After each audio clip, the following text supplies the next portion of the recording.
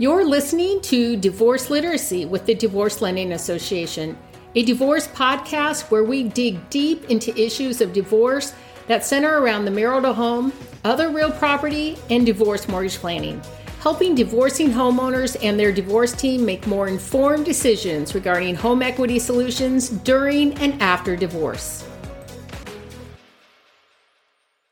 Well, welcome everyone. Today I have Kate Kovats, who has her own law office here in Charlotte, focusing on family law. She was previously an assistant district attorney and then now has been focusing on family law for the last 8 years now. Kate, welcome to the show. Thank you. I appreciate it. It's good to have you. We're just going to talk a little bit more about your background and just get a little bit more detailed into your perception of the divorce planning world and your role in it. So I guess to kick things off, maybe can you share a little bit about what made you focus on family law? Absolutely. So like you said, I started off at the Charlotte District Attorney's Office here in Mecklenburg County, and I was just in court every day and dealing with victims and defendants, so prosecuting cases. And while I really loved it and had an absolutely great time, had a lot of trial experience doing it, I wanted to do something different. I wanted to have something a little more client-facing. And one of my friends practices family law and said, I think you would enjoy it. And I'll be honest, I told myself I would never do family law. My family went through a divorce. My parents went through a divorce when I was younger. And so it was something that I said I would never do. However, now that I do it, I realize that I can help because of that exact reason, that I can hopefully warn parents and families against some of the things that I've seen, whether it be in my personal life or through my career now. A lot of people, I think, have this misconception on the different divorcing options. And most people gravitate in their mind to the litigation side where we've got to go to court and do this whole thing. I know you operate outside of that space. It's not just litigation. So can you share a little bit more about the collaborative side, amicable, mediation, all the different types of divorce options for people? Absolutely. So you're right that people automatically think about going to court and litigation and a judge has to decide. But that's the worst option. Now, sometimes you have to do it. Don't get me wrong. Right. You have to when you can't come up with an agreement together. But when you go to court, you go in front of a judge who has, an hour, 2 hours, maybe if you're lucky, a day or two, to hear about your entire marriage, to hear about your children, to hear about the life you've lived, your finances, and to make a decision about everything. You don't get to ask them to reconsider. You don't get to say, oh, but what about this fact that maybe I don't think you really thought enough about? You tell this judge everything that's happened over the last 2, 5, 10, 20, 30, 40 years, and you expect them to make a decision, right? And they can only do their best with what they have in the limited time that they have as well. And so sometimes they get it wrong. Sometimes you just don't get what you want. It doesn't mean that they're wrong.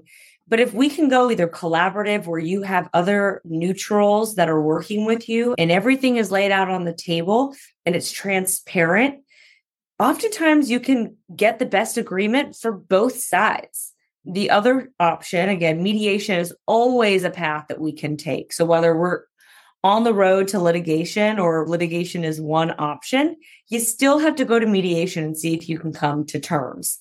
And if you can come to an agreement with your spouse, odds are you're both going to be happier because there might be things that the judge just doesn't think about. Easter might be really important for you and not really important for your wife. Or maybe Thanksgiving is your wife's favorite holiday, and you're okay to let that one go. Well, odds are the judge is going to say, you get it one year and she gets it the next. If you guys know that about each other, then maybe there are ways that she can get Thanksgiving and you can get Easter every single year, things that the judge is not going to care about. There's just ways that we can maneuver things when everyone's working together at the same table, or mediation, separate rooms, separate tables, but we're together at the same time, trying to resolve issues and trying to be creative. The judge is not going to be creative. They're going to take one of their 1, 2, or 3 boxes and put your family in it because they don't have time. Or if we have mediation or you go through a collaborative divorce, you really can take the time to figure out what's going to work best for you and your family. Well, walk me through maybe just the brief overview of the differences between collaborative and mediation so people better understand the differences there. Yeah. So collaborative law is a special type. So that means that we are both going into this, both spouses are going into this saying, I'm going to put all my cards on the table. I'm not hiding anything back, and let's figure this out. And when you do collaborative law, not only does each party still have a lawyer, but then you have other financial and just other neutrals involved. So if you have children, you might have a parenting coach. You have a financial neutral. You have a divorce coach. So you have all these different people, and there are plenty of neutrals that you can get involved that help you guys figure out how to make this work. So a parenting coach, for example, is going to say, what do we really need to do? What are your strengths? What are your strengths? How does that work in a co-parenting plan? Right? Same with a lender. You might be able to sit down with the divorce lending professional and say, how do I buy a house? And how do you also buy a house? What do we need our agreement to say? What do we need financially, cash-wise, to be able to put money down? Who has the better credit score? All of that kind of stuff that everyone's looking out for each other, but also still looking out for themselves and trying to find out how you make it work as best as possible. If you aren't able to come to an agreement and you end up going to court with collaborative law, you have to hire new lawyers, because the goal is to give you that intent to settle the case and to be transparent. Now, with mediation, it doesn't work like that. With mediation, most often you sit in totally separate rooms from each other, and you each have your lawyer. And then you have that neutral third party who's the mediator go between the rooms and try to help you figure out a resolution. So you don't necessarily have all these financial neutrals or other neutrals working with you.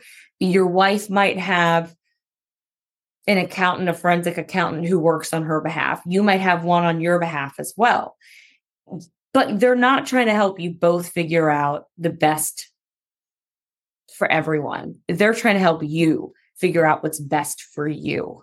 And so while we still are very successful with mediations more often than not, because we have to find that common ground, there's still a best interest component that's much stronger, I would say, than in collaborative law.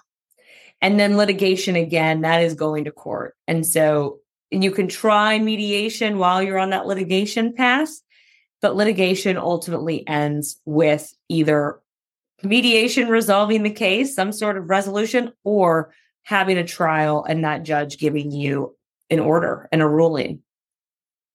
On the mediation side, they can still have certified divorce financial analysts involved to do the financial separation. You can still have divorce coaches involved. You can still have people like me, certified divorce lending professionals. It's not presented in such a way that it's all there for you. Where collaborative, a lot of times there's just groups involved that have all these parties already built in. It's kind of a one-stop shop, as opposed to mediation, where you have to rely on either you finding your own outlets for those things or trusting either your attorney or financial advisor for names or recommendations of coaches and lending professionals. Correct? Right. I would say in the collaborative world, there's usually one financial person that's helping, one CDFA is helping both parties. Where mediation is still more adversarial. Maybe that's the better way to think of it. Where mediation and litigation are adversarial. You're on opposite sides. Collaborative is everyone's at one table trying to figure it out. So you don't have two CDFAs. You have one CDFA. You have one CDLP who's trying to help both of you. Right. In mediation, you have your own CDFA and lawyer and CDLP in your room. And then the other side has that on their end if that's what they want. Do you have any recommendations in terms of the sequencing of what part of the divorce team should people go to first? Obviously, the attorney is a big one. That's a major component. It's the biggest component that most everybody knows about. But in terms of other things, is there anybody else that should get involved before the attorney in your mind? A therapist. I think first and foremost, if you're not seeing a therapist, you should be seeing a therapist. Whether it is to make the decision to actually separate and have a divorce, right? Just feel better about that decision and maybe feel like you've really thought it through, because it is a big decision. You know, you've worked for this, whether it be 2 years or 40 years, you've worked for this relationship. See if it's something that you can really fight for, or if it's done. So number one, a therapist. Number two, a lawyer. And number three, I think, is going to be your financial professionals. Absolutely. Right. Perfect. Yeah. And I agree. I mean, you need everybody in that team to get involved. There's just too many moving parts to try to do everything in one. And it's not efficient at all. So, right. And if we can take care of the emotions first, then everything else, I think, slowly starts to line up. Right. That answers the big question of kind of that misconception piece, that a lot of people just think that I only need an attorney and then they'll handle everything. And if there's other parts, like you need an attorney, that's an important piece. You don't want to try to do this without any sort of legal representation, but it's definitely having other people as part of the process just to make sure that you're getting specialized advice on certain things, like the finance side of things. Absolutely. Lawyers are only trained in so much. And so while we have the legal side down, somebody's got to be helping you with the emotions. You don't want to be calling your lawyer to talk to your lawyer every day for an hour and crying. It happens. I'm not saying don't call me and cry, but you got to make sure you're taking care of that with a professional who knows how to do that, who's trained to do that. Similar with finances. We see finances day in and day out, but I'm not a tax professional. I'm not a lending professional. I can't help you refinance. I don't know what the interest rates are. And similar with just in general with the CDFA, I can help you put together a budget, but I don't know how that actually is going to work for you. I don't have projections on what your finances are going to look like in the future. And so having somebody to actually walk you through all those things is really helpful. Perfect. Well, now you've already hit on some of these things, but outside of the things that we've already discussed, was there any other advice that you would give for somebody either starting down that path or at least considering the divorce path at this point? I think my number one is the therapist. It sounds so silly, but I can't tell you how often I have to ask a client, are you seeing a therapist? Even if you think you're okay and you're handling it just fine, having a therapist in your back pocket, to me, is just huge. You've got to take care of yourself, whether you have children or you're trying to make the relationship work or you're not. To have a therapist help you is just huge. And I think that is number one, in my opinion, to also help you go down this path. And then you have a lawyer, you find the right lawyer who fits with your personality. There might be some people who really love me and other people who might hate me. You know, you got to interview a lawyer and figure out if your personalities mesh. Thinking back, you've been doing this for a long time. Do you have any sort of memorable cases that you've worked on that kind of had that big impact on you? There are so many cases that come to mind that I think about, but I think one that really sticks, it has to do with child custody and child support. And the idea that there's a family that I'm thinking about that I was looking at the date to make sure I'm right about this. They have been fighting for over 8 years. Wow. The amount of money that they have spent on lawyer fees is astronomical. And so that's something that I think is really impactful. And these two just struggle to get along still to this day, 8 years later.